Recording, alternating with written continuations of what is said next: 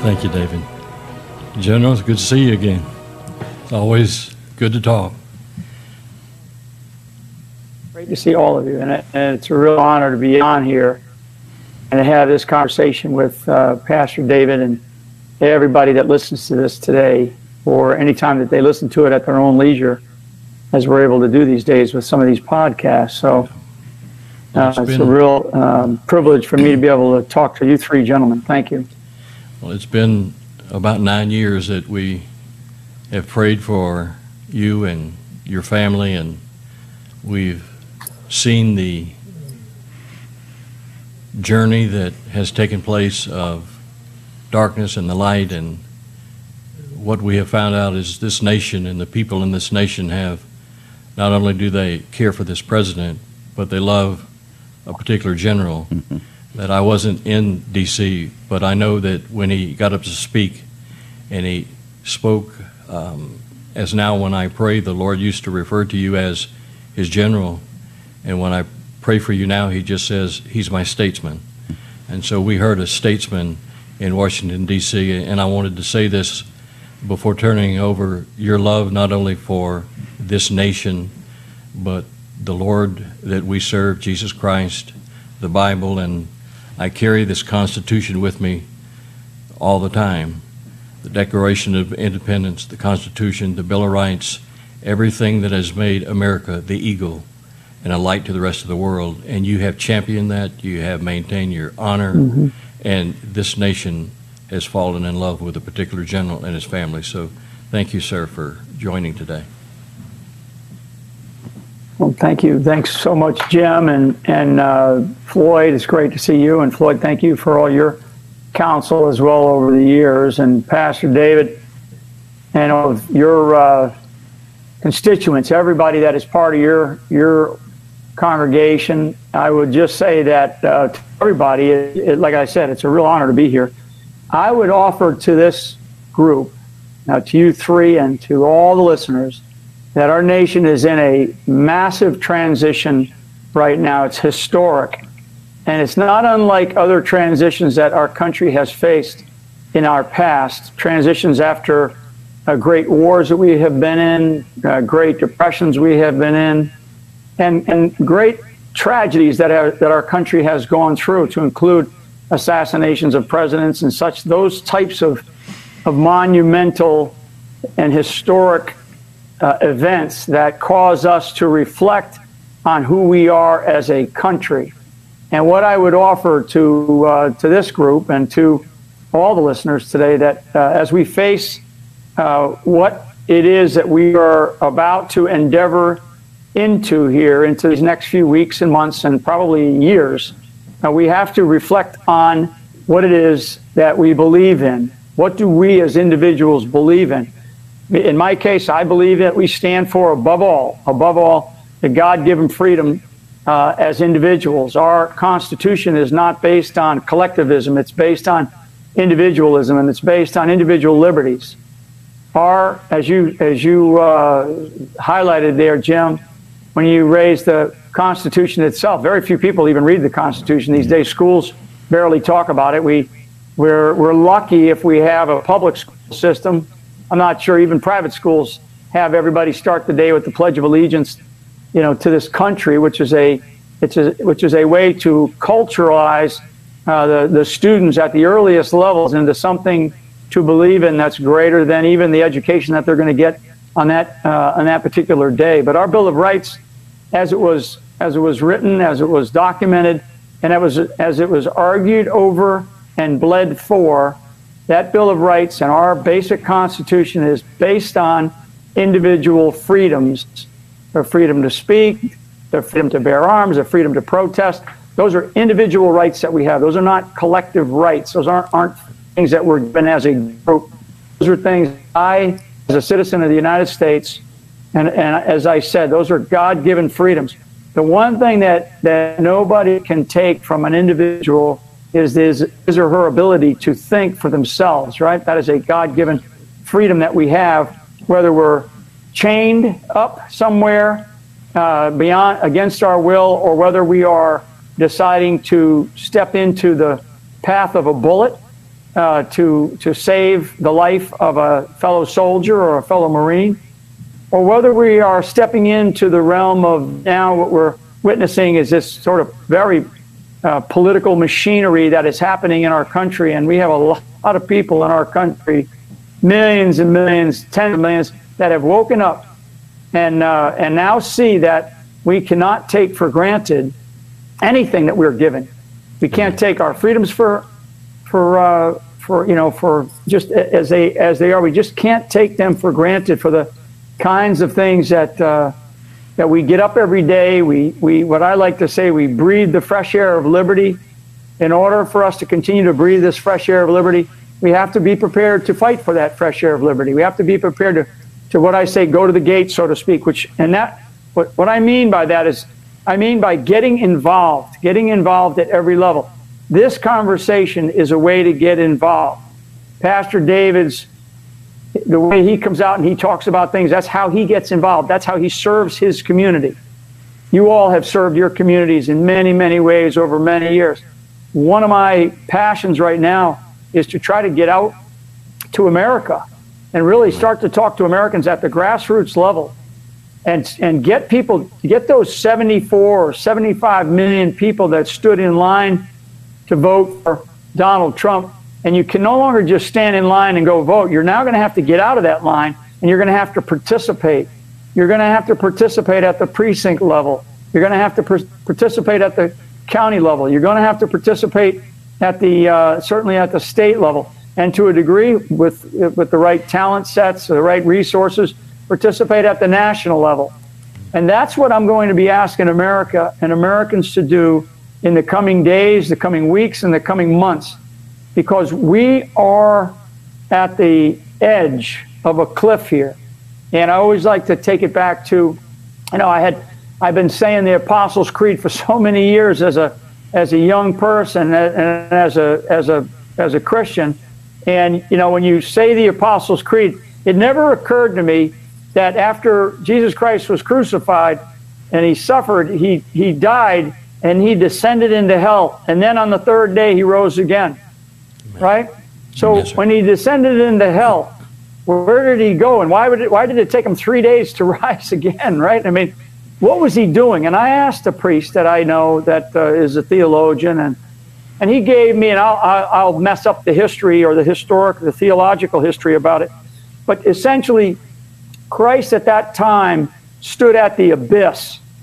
He stood in a place called the abyss, according to some theological history, for 3 days. And while he was in that place that is referred to as the abyss, he had to contemplate a whole range of things for the world, for all of us. And I have felt over my last 4 years that I was in that abyss with him. And without him and without the American people coming to our side, coming to my family and my side, and also knowing what the real truth was, we find ourselves in that valley, right? That Psalm 23 valley, but we find ourselves in that abyss. And I actually didn't pay any attention to that prayer for probably, 50 years, 55 years of my life. And then all of a sudden I was reading it one day and I read that and I said, oh my God, why did he go for 3 days there, and where did he go, and what did it mean? Well, America, to stretch a metaphor of sorts, America is sort of in that abyss. And now we have to decide how we're going to get out of it. And I do believe that there is a faith in the three things that I always like to talk to, but there is a faith in God that we need. Our nation was founded on Judeo-Christian values and principles, and we should not fear those values and principles. We should not fear who we are as Americans. We should not fear that this country was founded upon a constitution by a group of really brave, courageous patriots, and it actually goes back even 200 years prior to 1775. Into the 1500s, the 1600s, where people were running because they were being persecuted because of their belief in something bigger than they were. So right now, our nation is facing this transition. And that transition is either one of two things. Either we we dive back into being a individual rights constitutional republic, which means people are going to have to do more than just wake up. They have to and sit and talk about it at their dinner tables or on the block somewhere. They're going to have to now stand and do. People are going to have to do more now and get involved particularly at the local level, at the grassroots level. And we also have to understand that if we don't do that, as one recent president said, the president that prior to President Trump said, and I will get most of this quote correctly, he basically said, we are going to fundamentally change America. Yeah. And I think when he said that, everybody just sort of let it go over their heads like we normally do. And I would just tell you that I didn't. I paid very close attention to it. And I said, what does that mean? And I watched very closely. Now, at the time, for me, I was still in the military. I was still engaged in combat, actually, at that time, over in the Middle East and places like Iraq and Afghanistan. But as I progressed in my military career, and then as I did my own transition out of the military career and started to really focus on what did I want my life to be and what did I want my life to get involved in, and I stepped into sort of the political world only because I felt like I had something to offer any of the candidates at the time that believed in the Constitution and believed in our individual rights as people who love this country and love what it is that we're all about. So I'll just conclude this part by saying people have to not only sit and talk about what it is, and they really have to understand what it is that they're saying, but now people are going to have to stand and do. And we have to understand whether or not in this abyss that we are in, because we are in abyss, do not take that lightly. This is an abyss that we face during this transition period. And if we don't allow ourselves through our faith, through our families, the strength of our families, and then through the true friendships that we have developed with each other, then we are not going to get ourselves out of this abyss in a pleasant way. We're going to find ourselves diving headfirst into a shallow pool of socialism, and that's coming, whether we like it or not. They're here. Now what we have to do is we have to wake up and really, really start to take advantage of who we are as Christians, who we are as God-fearing individuals. And I don't want to make this about what faith I wear on my sleeve. What I want to make this about is what America was based upon. And we should not be in fear of that. We should be strong and courageous and brave, and should be ready to sacrifice for the kinds of things that we know are coming. And that sacrifice is going to be sacrificed in time. It's going to be in resources. It's going to be in prayer. As I've thanked many, many millions of people for their support, their generosity, what I've thanked them most of all is for their prayers over the last 4 years of my family and my life, certainly, because prayers matter the most. And I think as prayer warriors and prayer groups that do get together, that message resonates and it gets out on these broader and broader networks. And that is super important. We cannot forget that. And that, in many cases, is not just here in the United States, it's across the globe. So I'll get off my soapbox for a minute and throw it back to you, Pastor David. And thank you very much for letting me be on your show. Yes, thank you. Do you have any questions, Floyd? Well, all I have to say is he should stay on that soapbox a little longer. Yes. We like your soapbox. That was great. That was really great. As I survey the landscape and you talk about we're in the abyss, I see a lot of people that worked hard for President Trump they're down. They're a little bit depressed. They're in the personal abyss, and it's kind of hard to summon courage when you're defeated and when you're down. And I guess I would just ask you, as a military person, after you've faced a loss, how do you come back from that? And how do we encourage people to come back from this defeat? Yeah, That's a great question, and it's a great analogy, particularly, I think, for the battlefield, sort of the battlefield of life. Here's what I would refer. First of all, I don't accept defeat in this case. I am still heavily engaged in the legal battles, supporting Sidney Powell especially, and others that need help with skills and some of the networks that I have that I'm able to help out to bring to bear in some of these cases that are still pending. I mean, we still have one that was consolidated. There was 3 cases consolidated into one because that's what the Supreme Court asked for, and that's going to be heard here this month. And that's Ms. Sidney Powell's case, and there's also Mr. Lynn Wood's case that's going to be heard at the Supreme Court here in another day or two. So there's some things that are happening. If anybody followed New York 22, District 22, with I think her name was Claudia Tenney, she finally won after 3 canvassings or vote counts. And after the third one, she won all 3, by the way. After the third one, that's it. That was their rule. And come to find out, she wins another congressional district up in the state of New York, based on these machines. And the people that are now attacking her are attacking her because the machines fraudulently abused their client, right? Which person she was against. If you're following up in the state of New Hampshire, we have one area up in the state of New Hampshire now that has admitted to, before the election even started, every machine had 300 votes already marked in for Joe Biden. So I'm not one to concede defeat. Others can concede. I think what we have to do is we have to get to the truth. The funny thing is, I have learned again and again and again in my life that as the truth is, the truth will rise to the top. The truth will come out. In some cases, it may take a little bit longer, and it may take people who are fighters, who are in there still hooking and jabbing, so to speak, to fight for the truth wherever it is. We are still fighting a major battle up in Michigan. We are helping a great lawyer up in Michigan. We still have some actions going on out in Arizona. So part of what I'm telling your listeners and the viewers and anybody that listens to this is that, if you concede defeat, if you have this sense of defeatism, then you'll always have it, and you'll never actually understand what it is that you're facing or what you need to do to step out of that. Because in this war or this battle of life, it's never truly over. And so to take it to a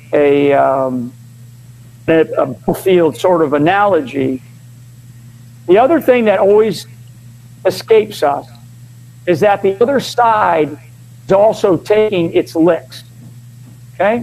And they're taking its licks by us every time we discover new truth. Every time we discover new truth and we expose it, it's basically like a weapon system against them that we used against them. And it hurts them. I believe, personally, what Mike Flynn believes is that the other side, so to speak, I have a tough time saying the Democratic side because I don't think that they're Democratic anymore. They're more socialist. So the socialist side, I don't think that they believe that this was going to still be ongoing like it is, nor that people in this country were going to have this sentiment or this feeling that they have. And so every time we expose the truth, every time we put another chink in the enemy's armor or in our opposing forces' armor, that hurts them and they lose strength. And even though we might feel defeated on our side, if there's one thing that I learned as a leader, is that the other side is also weakened. And they're weakened because their strength does not reside in the truth. Their strength resides in deception and resides in the lies that have been spewed or the censorship that has been taken by the big tech titans of this country, by many of the lies. I mean, as anybody that witnessed even a little bit of the impeachment process the other day, all of those Democrats that stood as the House or the Senate went through its impeachment proceeding, every one of those individuals who are lawyers, by the way, they should all be disbarred for standing in front of not only the Senate, but the American people and the world, basically lying through their teeth. Right. And enough of the defense attorneys for Trump, they were able to bring out those lies. So a falsehood is multiplied by 10 times in terms of a weakness as it is to the truth, because the truth is absolutely strength. In fact, the truth is strength. The truth is power, and the truth will come out. And so, Floyd, I want to tell you that as we go and as we continue to move forward, and as you do through the greatness of Western Journal, the Western Journal, which is a terrific outlet, and I know it's widely read, and I love being able to be involved in writing small articles for you. That's where the truth starts to come out. It comes out through Pastor David's show. It comes out through local communities and community leaders who have the courage to be able to do the kinds of things that we need to do in this country. I mean, courage isn't just on the battlefield. Courage is in the community. And it's something that we all are going to have to pay very, very close attention to. Just to follow up on that, and I really find your analysis fascinating about how the other side has taken licks and we don't really realize that on our side. I've been perplexed why they have kept Washington, D.C. as an armed camp. There's razor wire around the Capitol. You know, I went to Washington, D.C. the first time when I worked for President Reagan, and you could go in and out of the Capitol. They didn't even have scanners back then. And you just, basically anybody could go in and out of the Capitol. And now, while I haven't been back there myself, when I see the video footage, I mean, it looks like the Berlin Wall around that Capitol. It's astonishing, and I'm just wondering, is that because they sense their own weakness? Is that why they've turned Washington, D.C. into an armed camp? Absolutely, and I would say, 100% that, and you're going to see this. I believe because of that sense of weakness, that sense of failure on their part, they are going to try to maintain that to the degree that they can. Probably, I've seen some reports through the end of the summer. My guess is they want to diminish the mindset of the American public to the point where we just lose sight and we stop paying attention to what's actually happening in Washington, D.C. until all of a sudden it shows up at our front door in, Sheboygan, Wisconsin, or Wichita, Kansas, or Albuquerque, New Mexico. I mean, all of a sudden it's going to show up. That federal government is going to show up. And what they're hoping for is that nobody's paying any attention. The three gentlemen that are on this show with me, Jim, David, and Floyd, you guys are all paying attention. You're paying very close attention because you're switched on, patriotic American citizens, and you have a responsibility to your own constituents, to your own communities of interest, to be able to inform them in certain ways. And so what I would tell you is that is a massive weakness that they're demonstrating. And I will tell you, that doesn't mean that they're going to recognize it. It doesn't mean that they're going to do anything about it. But they have done that in a way because they know that they are not standing inside of that cantonment area around the Capitol or around the White House. They're not standing in the cantonment area of truth. They're standing in the cantonment area of swamp and lies and deception and censorship. And now those are strong words to use, especially lying. I know. But it's one where if you know what the truth is and you feel like the truth will eventually come out and you know what you have to go through, you're willing to go through that. They are not willing to take that step to give this country back to we the people because they do not want individual liberties to be recognized. This is as I said earlier, this is, we, quote, we are going to finally change America, unquote. And that is not to make us stronger as a constitutional republic. That is to weaken the Constitution. That is to weaken the individual rights and freedoms that we have. And that is to strengthen the collectivism and the socialist and the federalism that we currently are starting to be, that we're beginning to see take place inside of our federal government. And that is not something that we are going to be able to live with if we expect to have individual rights and freedoms that we've always taken for granted. And I will pound the table on this that we're talking millions of people, but certainly hundreds of thousands in our lifetime, and certainly in the history of this country, have sacrificed their lives for reasons that they never truly understood, for people that really didn't care much about them sometimes, in places that they never really wanted to be. They sacrificed their very lives to protect our individual rights and our individual freedoms.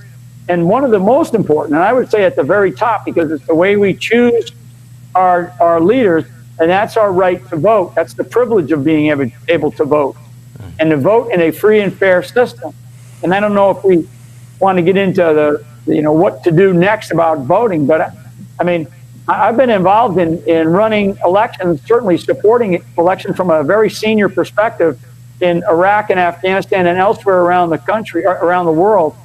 And I would say that why we're able to do elections for others in a free, fair, and transparent way, but we couldn't do that right here in this country. We still don't know the outcome, and there are still many congressional seats, local seats, state seats, and certainly I believe the President of the United States position, the presidency of the United States position, is still in question. It's in doubt. And in this country, for us to go forward, for us to maintain what I keep saying about these rights, for us to maintain the sacrifices of people who will give their very lives to defend this country, in order for us to get those type of people to join, they need to believe in something far greater than themselves. And one of those things that they believe in is that the people that we elect into our offices, local, state, and community, actually will have their backs when they are asked, or and I know it's volunteer, but when they're asked to go out there and sacrifice their lives for this country, knowing that what I'm going to sacrifice it for are a whole bunch of liberties and freedoms that nowhere else on the planet you can get. We cannot have that sort of an attitude in our election system, and nor we can have this doubt in the outcome of our elections. And there is doubt across this country. The last poll, if you believe in these polls, it still has it around 70%. And that's just, we're already a couple of months. And let me just make one statement about that, because it goes back to the weakness I said. I don't believe that the socialists that have taken over our country believed that we'd still be talking about this. And this is, the middle of February. I can guarantee you that we're going to be talking about this right up until the next big election that we have. I talked about it. There's a primary that's happening up in Wisconsin today for a young man who served in the military with me, and he's running for a primary office up there. There's going to be elections that are going to take place at the local. There's going to be some runoff elections all the way into 2022. And I'm going to tell you, we're going to be much different. We are going to feel much different. And the volunteers that we are going to get millions and millions of volunteers to participate in this election, far more than they participated in this last one. And we're not going to get away the fraudulent activities and behavior that we know occurred in various counties like Fulton County, Maricopa County, Madison County, Lancaster County in Pennsylvania. We cannot have this any longer. We have to have a free and fair vote. Otherwise, we can tell our military to go overseas and help some other country run an election, because they look at us now and they laugh and they say, you guys get your own house in order before you come over here and tell us what to do. General, let me say something to the family, something that Floyd had addressed. We believe that this president won in an avalanche, in a landslide, and basically the election was over at 10:30 that night. And there are many that have not given up, and they continue to pray, they continue to network, and are becoming more robust in vocalizing that feeling. What we look at from a spiritual standpoint is, and you may look at the physical, there are times where our enemy overplays his hand and comes out into the open when in the past they were hidden. This is a time as never before. We have seen people that could ride the fence that now have come out, even the ones that were Republicans that voted to impeach the president, those 7, I know that will do everything, or however many there are, to oppose them because you're representing something that's false. But we see that the enemy, in this case evil, and the deception has overplayed their hand. And when you talk about abortion, or you talk about gun rights, or you talk about, you have certain groups that it upsets. But when you start talking about the foundation of our soul, whether you're white, black, brown, it doesn't matter. Mm-hmm. When you have faith in God and you start talking about removing God from the United States of America, and I know that BLM was a facade, and their agenda was to do that, and they got so much blowback they had to change their website and put on a different mask. So I look at it in this case, we're still fighting there with you. And we are believing, and I think there's more and more that they're getting off the couch and they're wanting to fight, because we believe this president is down in Florida. And we believe that the enemy has overplayed his hands, and those that are the deep state or the establishment, they have come out in the open, and now we know who they are. They've been in hiding for a long time. So do you see that occasionally in the battlefield where you think you just overplayed your hand and you can take advantage of that, whereas before maybe it was hiding behind bushes and you had to fight a different warfare? Yeah. Well, let me unpack some of that, because I think that you're highlighting some really super important points that many Americans are having conversations about right now, Jim. And so your background, your experience, is why you understand the depth that you understand of what has happened. Now, before I unpack it, I will tell you there, Pat David, that if you put this out on YouTube, it's going to be taken down off of YouTube almost immediately, because it has General Flynn and election fraud associated with it. So be prepared for that. Let me start with the simple and then move to the more complex in terms of trying to answer this and address this issue, because this is super important. Number one, the Democratic House managers that stood there and lied to the Senate and lied to the American people and lied to the had 7 senators knowingly, that those House managers lied blatantly to those groups of people and to us in general. They lied, and we still had 7 Republican senators that voted to impeach. I mean, how dare they? They must just think that we're stupid. And I know that at least one or 2 of them now. I know one of them has been back in their home states. They've already they've been taken to. They've been already. Thankfully.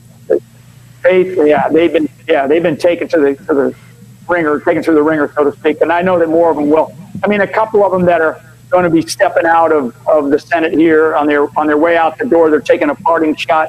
And this is not taking a parting shot at Donald J. Trump. This is taking a parting shot at the American people. I mean, I facetiously say that I'm a deplorable, I'm irredeemable, I'm a chump, right? As Vice President Biden called us. He called us all chumps. I mean, so I'm in that camp. I wear those names as badges of honor. Yeah. So that's number one, to start with, who some of these individuals are and what we have to do to go not only after them and those positions, but others who are in that particular camp. I'm working, and I think, Floyd, you're aware of some of this. I mean, I've been working out there trying to help the state of Arizona and the state legislature of Arizona overcome this burden of guilt that they feel. And there's still Republicans out there that have not yet been able to step up and actually see the truth, and because of their own political desires, their own selfishness that they have, thinking that, oh, maybe someday I'm going to be this or I'm going to be that. Well, if you're going to be this or that in the eyes of your selfish self-centeredness, then you'll be miserable for the rest of your life. And I hope that this particular message gets to those particular people that are out in Maricopa County. It's directed at them. The more complex things, it's all right. The more complex things in life are things as you highlighted, Jim, and that life and being pro-life, right? That's a courageous stand. Family and being pro-family, that's a courageous stand. And everybody goes, well, you can't go back. You know, the family breakdown in this country was not, it just didn't happen through happenstance. It was purposely designed. And it was designed by a party of individuals, and they knew that it was going to take a generation to break the family down the way it's been broken down. And God help us, because you know, in the various communities that we are all part of, whether it's the white community, the African American community, the Caucasian community, the Portuguese community, the Irish community, the pink or purple polka dot community, I don't care. The family is a centerpiece of who we are in this country, and it's not sure it's a solvable problem or we'll be able to get back to it.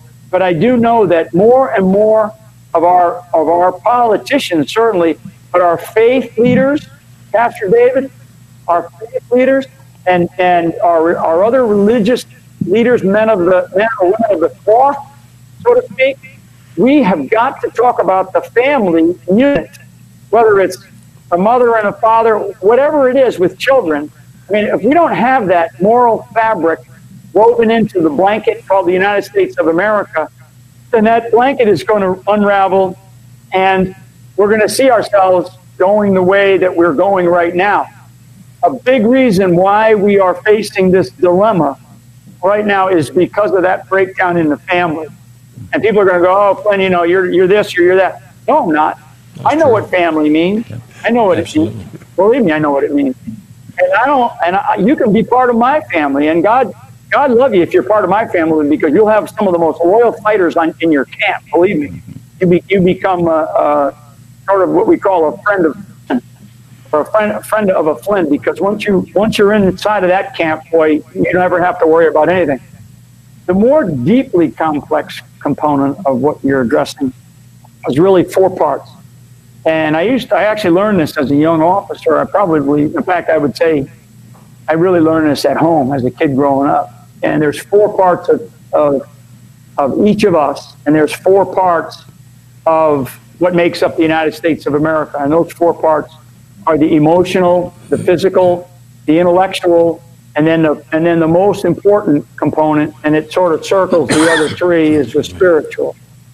When you think about those 4 components, when we talk about the emotional side of who we are, we always react and respond to events in emotional ways. And a lot of times when we reflect back on that emotion that we showed, it probably got the best of us. And that's okay, because it demonstrates a passion for who we are. The physical side of us is our ability to maintain a level of energy going forward. I mean, a level of energy, no matter what we do, we have to put our physical being into doing the things that we absolutely believe in, the things that we love, the things that we cherish, whether it's our family, whether it's our churches, whether it's our community, whether it's in the military, whether it's being a Boy Scout leader, or whatever it is, whatever that physical aspect of our lives is that we must maintain in order to have the right level of energy and the passion and compassion to be able to do that. The intellectual being is it's something that I've learned, and I really learned it, you know, I've had this as part of me my whole life, but I've learned more about it in the last couple of years than I've thought of it, because there's an intellectual limit that we try to exceed sometimes in our own intellectual capacity. And my mother always used to tell us, never stop learning, be a lifelong learner. So if there's something that you get challenged on intellectually and you don't have the answers to it, that's okay. Go learn about it. If it's something that you feel strongly about, go study it. Even if you only study it for a couple of days or you know, a couple of hours, go learn about what it is to increase your intellectual capacity. And so part of what I'm telling the American public is we have to learn what just happened, and we have to increase our intellectual capacity in that document that you wrote at the beginning of this thing, Jim, called the United States Constitution. We have to increase our intellectual capacity and knowledge in our local election laws and policies. We have to increase our intellectual capacity and our knowledge in those people who are standing up there and telling us, I'm going to do this for you, I'm going to do that for you. and then they go away for 3 years or 4 years or 6 years, and they do just the opposite. And then they come back and they want you to vote for them again. We have to focus on our intellectual capacity and not limit ourselves to what we know today, to what we need to know in the future to be able to make better decisions, not only as individuals, but for our families and for our community. And then the last component is really this spiritual component. And a spiritual component, it revolves around us and who we are and what we represent and how we come across to others. You know, this business about authenticity. And, you know, I've dealt with pastors. I've dealt with religious people in my past, certainly in the military, a lot. And there was a lot of fake stuff, a lot of fake people, honestly. This is not just about religion. Spirituality is not just about your religion. It is about you and the character that you represent and the way that you feel about other people in your life and the way that you treat other people. And as I just said about my mother telling us to be a lifelong learner to increase that intellectual capacity, my father was one who taught us at a really young age the golden rule. And the golden rule is to treat others like you want to be treated. And if you can do that, if you can achieve that golden rule, then that circle of spirituality that revolves around those other components of us as individuals, emotional, intellectual, and physical, and I think you really have squared the circle, so to speak, as a human being, and you'll have a really happy and healthy life. If you take that to the next 60,000 foot level, to me, that is the essence of America. That's what America is now. That's what it was designed to be. It was designed to be this emotional, physical, intellectual, and spiritual place, whether you want to describe it as the beacon on the hill, the shining city, city on the hill, or beacon of light, as John Kennedy said, shining city on the hill, as Ronald Reagan said. And a phrase that I like to use is, we're the true North Star. Right. You know, when you think about the Magi way back when they followed something to get to a place where they weren't really sure where it was going to take them, but they followed it because they believed in something. Right. And that's what the American people need to do. They need to follow what it is that was created by God and then formed by some very brave Americans at the beginning of this country and founded on top of a Constitution and a Bill of Rights. And it's gotten us to this point. Right. And we have not gone to war internal again because of this thing that we just went through. And that's a good thing. So what people are reflecting on is, how do I take all of that, bring that energy out in me personally to get involved in my local communities?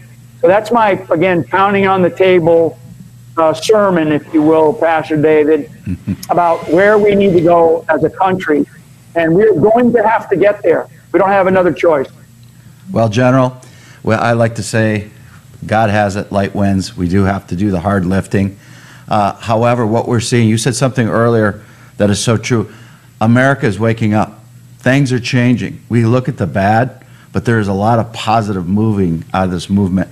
On His Glory family that's watching this worldwide in the United States, we have a very unique mix of Christians and patriots. We're seeing Christians that do not know how to be patriots starting to become patriots. Right. And we're seeing patriots that don't know how to be Christians become Christians, and they're uniting in Christ for this great country of ours. Amen. It's a beautiful thing. Yeah. So, it's okay, like I say, people cannot be fearless in what it is that they believe in. They have to be fearless in what it is that they believe in. And it's both in Christianity, it's in patriotism, and it's in Americanism. And this idea of America first and American exceptionalism is a big, big deal. Understand it and believe it and then live it. Right. Yeah. You want to say something, Floyd?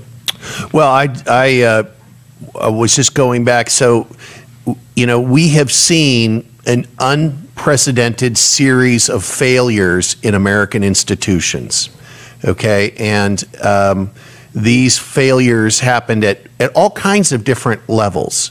I think that as I reflect on the election we just went through, there were obviously failures in the way the vote was tallied. There was failures in the way the vote was prepared for, all of these mail-in ballots, some people getting 3, 4, and 5 ballots. There was a chaos that was sown.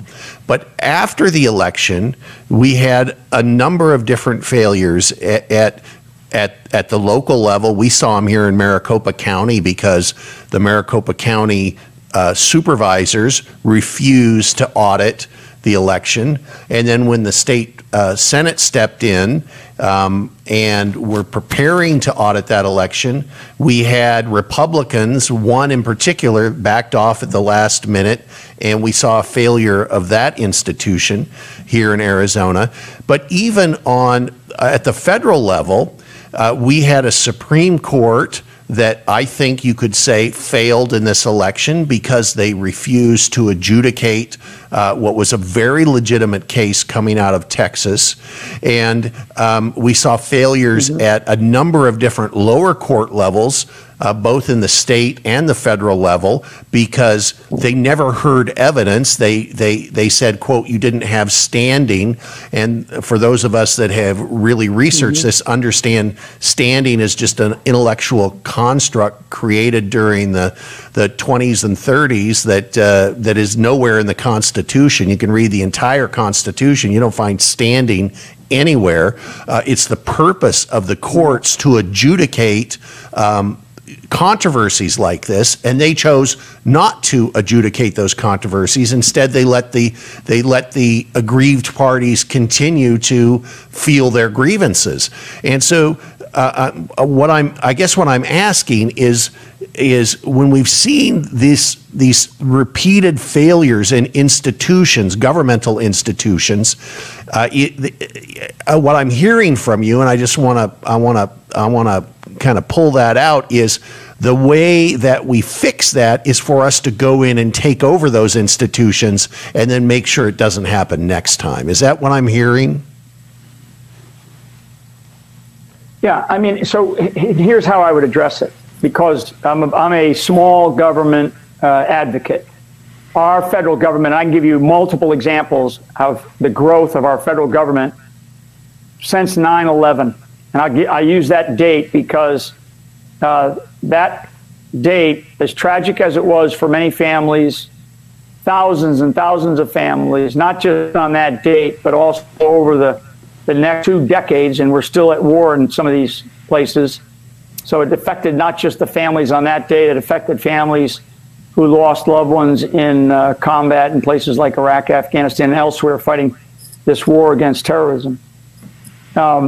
Like I said, I'm going to repeat it. I am a big advocate for a smaller federal government. Our federal government, in the last 2 decades, has grown by ×5. So if you started at 3,000 people in a federal agency or 5,000 people in a federal agency, today you're at 15,000 or 25,000 in that same federal agency. I mean, it's just so outrageous what has occurred in our federal government. That's taking the idea of federalism to a it's way beyond the pale as to what we actually should even contemplate. To bring it down to sort of earth, Floyd, what you're talking about is the failure of not only the legislative branches of government, and that it's at the state institute, that's at the state level, okay? In the judiciary for certain. I mean, I was part of this thing from the very beginning after the 3rd of November election. We had a judge in Georgia, okay? We had a judge in Georgia that basically kicked the can because he lacked the courage to be able to make a decision on extremely hard evidence that he had placed in front of him. And he essentially said, I'm not going to make that decision. Let's have another hearing. So he delays it a couple of days. He has another hearing, doesn't listen to the evidence again. He kicks the can again, kicks it up to the appeals court. The appeals court gets it and says, ooh, this is a little bit too hard for us. We need to kick this one up to the U.S. Supreme Court. That's just in the state of Georgia. That's one case with an extraordinary evidence, and we've seen the videotapes, and we've seen the machine disruptions that have occurred there. One other point that I will bring out is dead voters. Dead voters. I mean, when we talk about the 5 swing states, right, from whether it's Arizona, whether it's Georgia or Pennsylvania or Michigan or Wisconsin and others, Nevada is another one. There are dead voters that still are being counted as regular votes. And yet the state legislature, and in some cases, and I actually think in Arizona, the number of dead voters would actually, it may actually turn the election over out there. I don't have the exact number at the top of my head for dead voters. But I can tell all of you, and I can tell all of your listeners there, Pastor Dave, on his glory, that I know dead soldiers that I buried that would not accept one dead voter to have voted for the sacrifice that they gave up. And to have senators, a sitting senator from one of our southeastern states who made the joke about, well, they're talking about all these dead voters. I've only seen a few dead voter rolls. That's my emotional side, right? I about blew up until I came back to my intellectual side and I said, we're going to be smarter than that guy. We're going to go after that individual. And for the spiritual side of me, I said, God forgive that person, because they're going to need forgiveness when they arrive at the abyss, because they're not going to arrive at the pearly gates. They're going to arrive at the other side of the abyss in this particular case. So our judiciary, our legislative branch, and to a degree our executive branch, because of the lack of strength, loyalty, courage, and commitment around particularly this President Donald J. Trump, those 3 elements in our government, and then down to the states levels, they broke down. And people have to realize, and I know that there are some states legislatures out there who I've talked to. You got a couple of great ones in Arizona. There's some others who I've spoken to in all these states who are brave, but they're not. The funny thing is they are in the majority, but their majority is so weak. These people in the political class of this country are so weak, and they're weak because they see power, or they see something else that I don't totally understand. I can't comprehend. And that's why one of the little things that I'm trying to do is I'm trying to get more veterans to run for office, because veterans understand the true sacrifice. But to answer your question, Floyd, yes, every single one of our institutions broke down, every single one of them, particularly the judiciary. And one last comment on the United States Supreme Court. The United States Supreme Court, at that level, there's a former justice, and I actually think it was Brandeis. That said it. And he said, sometimes I don't base it on what the law says. I just base it on good common sense, my decisions. And you know what? If you look at the whole thing on good common sense, then we would have a different result today. But that justice system at the United States Supreme Court broke down so pathetically bad. And I believe that everybody in this country knows where the weakness comes from. And it's sad, because they're supposed to protect the institution of the Constitution, not just look at law black and white. They are at a level, unlike all other justices in the judiciary, where they can make a decision based on the Constitution itself, on the fabric of what I talked about earlier, the fabric of this blanket cover ourselves with the United States of America, called the United States Constitution. And what the United States Supreme Court did was they allowed that fabric to be ripped apart, ripped into shreds, and now it's up to the American people to have to stitch that thing back together. And I believe, as a sort of eternal optimist that I am, I believe that we can do that. Amen. It's going to take sacrifice, it's going to take commitment, it's going to take hard work, and it's going to take time. Amen. Amen. Amen. We're going to get back to, we're starting to see this already, the Constitution. I can't tell you how many people have reached out to His Glory family that want to know the Constitution. I believe this is going to be the year that people are going to get, maybe for the first time in their life, to understand the Constitution. You mentioned in the beginning, they don't teach it in public schools. They don't even teach it in private schools. We need to know what this country is founded on. You know, Yeah. even in basic things, General, when you look at, and it started with taking a knee, Yeah. and looking at the revenue that has just imploded with the NBA over certain social issues, the NFL, entertainment, there are people that are beginning to not show up in those seats, beginning to not buy those tickets and turning the dial. So I believe there is an awakening, and that awakening is not only on our part, but I believe that God is doing his part as well. Because without him, without the Holy Spirit, we're just fighting as best we can, because we're fighting, and you know this better than anyone, we are fighting evil. And evil, a lot of people can't understand that. Like, they wouldn't do these things. But I believe the American people, just like you said, either the fighting Flynns or the deplorables or whatever they want to call us, Right. are beginning to realize and say, you know what, I'm not supporting that anymore. And for years and decades they had. So I see an emerging awakening in people like the Western Journal and people that own the His Glory family and others, that we're saying two things. We're tired of false shepherds. We're tired of religion and buildings and gaining for mammon or money. But the other, as Floyd pointed out, we have seen now the complete failure of what we thought we could trust, and that is people elected to office, sent to Washington to represent our views, and they forget about us.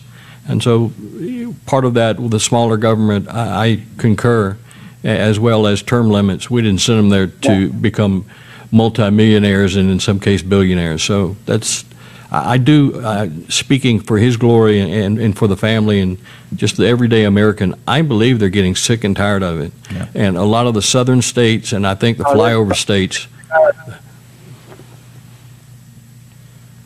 Yeah, they're definitely sick and tired of it. And remember that evil and the devil himself has symbology and uses symbology to try to defeat this power of the light around Jesus Christ, right? I mean, that's really what it comes down to, the symbology of taking the knee, not saying not singing the national anthem, not saying the Pledge of Allegiance in our school, not talking about the Constitution. Those are symbolic statements of evil that exists in our system right now, in the bloodstream of our country.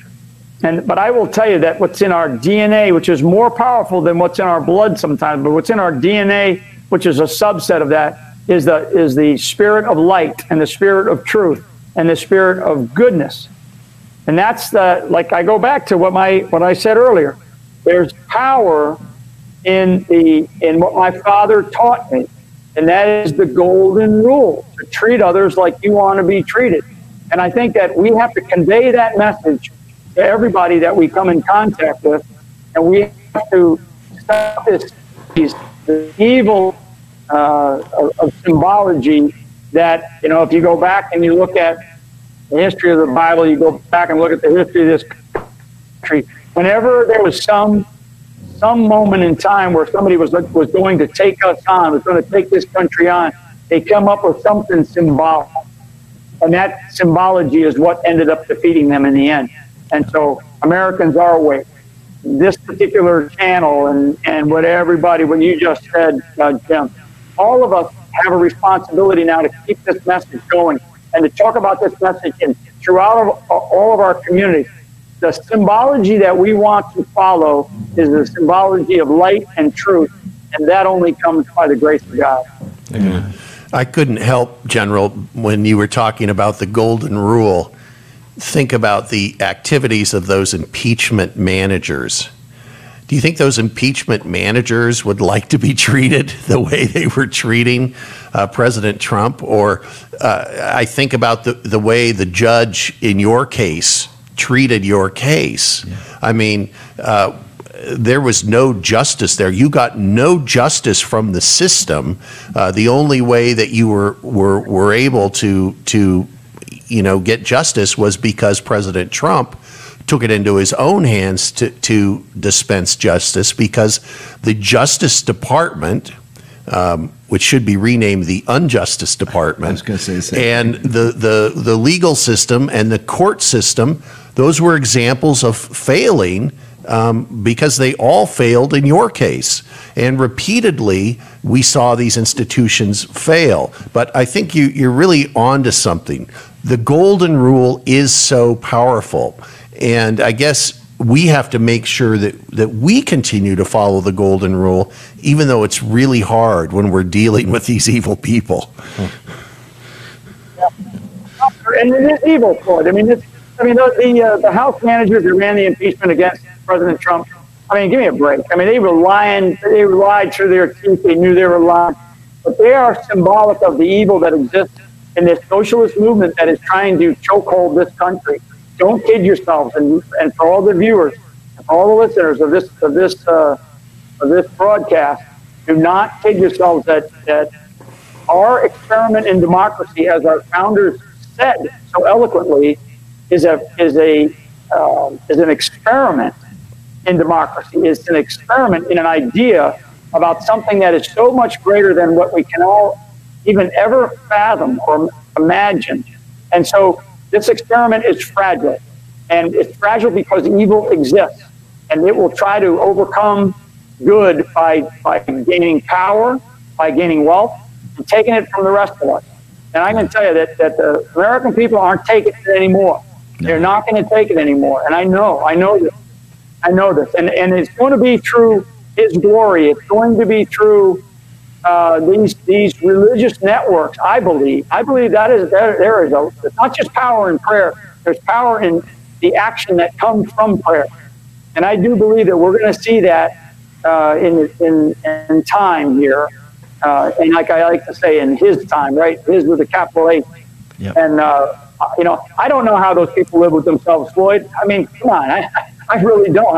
I know how I live with myself. And I am, I'm as imperfect as the rest of them. But, man, the political persecution that I went through, oh, my God. But at the end of the day, we knew that the truth eventually would come out, and it did. And even then, even after it came out, the devil still sat there on top of the old judge's shoulders and said, "No, we're not gonna let this guy go," because what they fear the most are truth tellers, Right. and they fear people who can influence others to get to the truth, or to fight for the truth, as my family, particularly my wife and I, had to do. And it was a monumental hill that we climbed, and it wasn't a matter of getting over it. What we had to do was get to the top of it, and we did, and we feel better. But I'm not a vindictive person. I'm not somebody who's going to sit there and go, look at what these sons of guns did to me. This is about now what's next. We have to fix the problems that we have. Don't worry about what happened. Let's start solving the problems that we are facing, and that's what's in my DNA. That's what's in my makeup. Amen. Amen. Hey, General, if you could, I know briefly, if you could share what the role of Jesus Christ played in your climbing the mountain through all these obstacles that you were put through in these last few years. Yeah. So I will tell you that, which is very private too. So I'll share it with you. What it is about the Lord that got us through. And when I say us, my wife and I always say that we've known each other since we were 13. And it's daily prayer. It's daily rosary. And it's our love of each other that transcends all the other aspects of the things that we've talked about today. It's an understanding without saying a word, knowing what is deep, deep in your heart and in your soul. And then the other aspect of that was having the strength of my family, my sort of broader family. We kid about, fight like the Flynn, but that's a very good statement. We grew up in an environment where we knew who each other were. We really deeply knew each other, and that includes my wife and I and her family. So daily prayer, daily rosary, which is really important because it causes you to focus on the Word, specifically on the Word, and then the strength of family. And those are two of the major components. And I guess the last one would be true friendship. And I learned a lot about friendship. And Jim, you've been a true friend. Boyd, you've been a true friend. People that American people who we never met, who I like to say did not run from me, but ran to me, ran toward my fighting position. And they gave us their support, their love, their kindness, their generosity, their prayers, most especially their prayers. And they just gave us something that is it's hard to describe. It really is hard to describe. So faith, family, and friendship in that sort of order. Amen. Well, you had an entire His Glory Nation praying for you and your family, and they continue to pray for you and your family. Prayer is answered, and you had the graciousness to call into one of our Zoom calls a few months ago, and that meant a lot to all the people that were behind the scenes praying for you. We thank you for that. Yeah. Well, God bless all of you, and in our country. And I just leave it with guys like Jim, who's a fighter, Floyd, who's a fighter. You, Pastor David, you're a man of the cloth, I like to say. And it is people like yourselves that, when Donald Trump says, make America great again, or we say, keep America great, and I like to use the phrase American exceptionalism, which goes back decades. There's nothing wrong with being American. There's nothing wrong with being passionate about who we are as Americans. There's nothing wrong about being a patriot or calling yourself a patriot. There's nothing wrong with that. There's nothing wrong with standing up for the flag, kneeling down for God. Nothing wrong with that. People need to stop worrying about whether, what my neighbor's going to think or this person's going to think. Stop that and start believing in what what makes you as an individual feel right about yourself. And if you have to, the nice thing about God is that you can always go back to Him in a quiet moment as an individual, and you can reflect on who you are as well if you still struggle with who you're trying to figure out what to be in life. Amen. And I just offer that don't ever take for granted that power of quiet prayer. General, we're here at the headquarters at the Western Journal. There's a group of people that we'd like to come in to pray for you and let you see them. These are some incredible prayer warriors from His Glory and other ministries that we've combined together to just pray and pray and pray. And they all believe that you are America's general. Come on in. Come on in, son. Meet General Flynn. Remember Luke? Yep. Hey, General Mite. Very nice to meet you. I didn't. Hello. God bless you, General Flynn. We get all the group in? So there's part of His Glory family reaching out to General Flynn. Yeah, here, Mom. We love you, General. So much. Would somebody like to close thank you so and much. pray for General Flynn? You want me Amanda? to do it? We'll have Amanda. Prayer show's going on, General. Mom did in. You're not in. We're going to pray for General Flynn. Listen to Luke. Luke's a smart boy. Okay. He's a smart young man. I'm right. Yeah, he loves you. We do love you, General Flynn. Yes, we do. Yes, we do.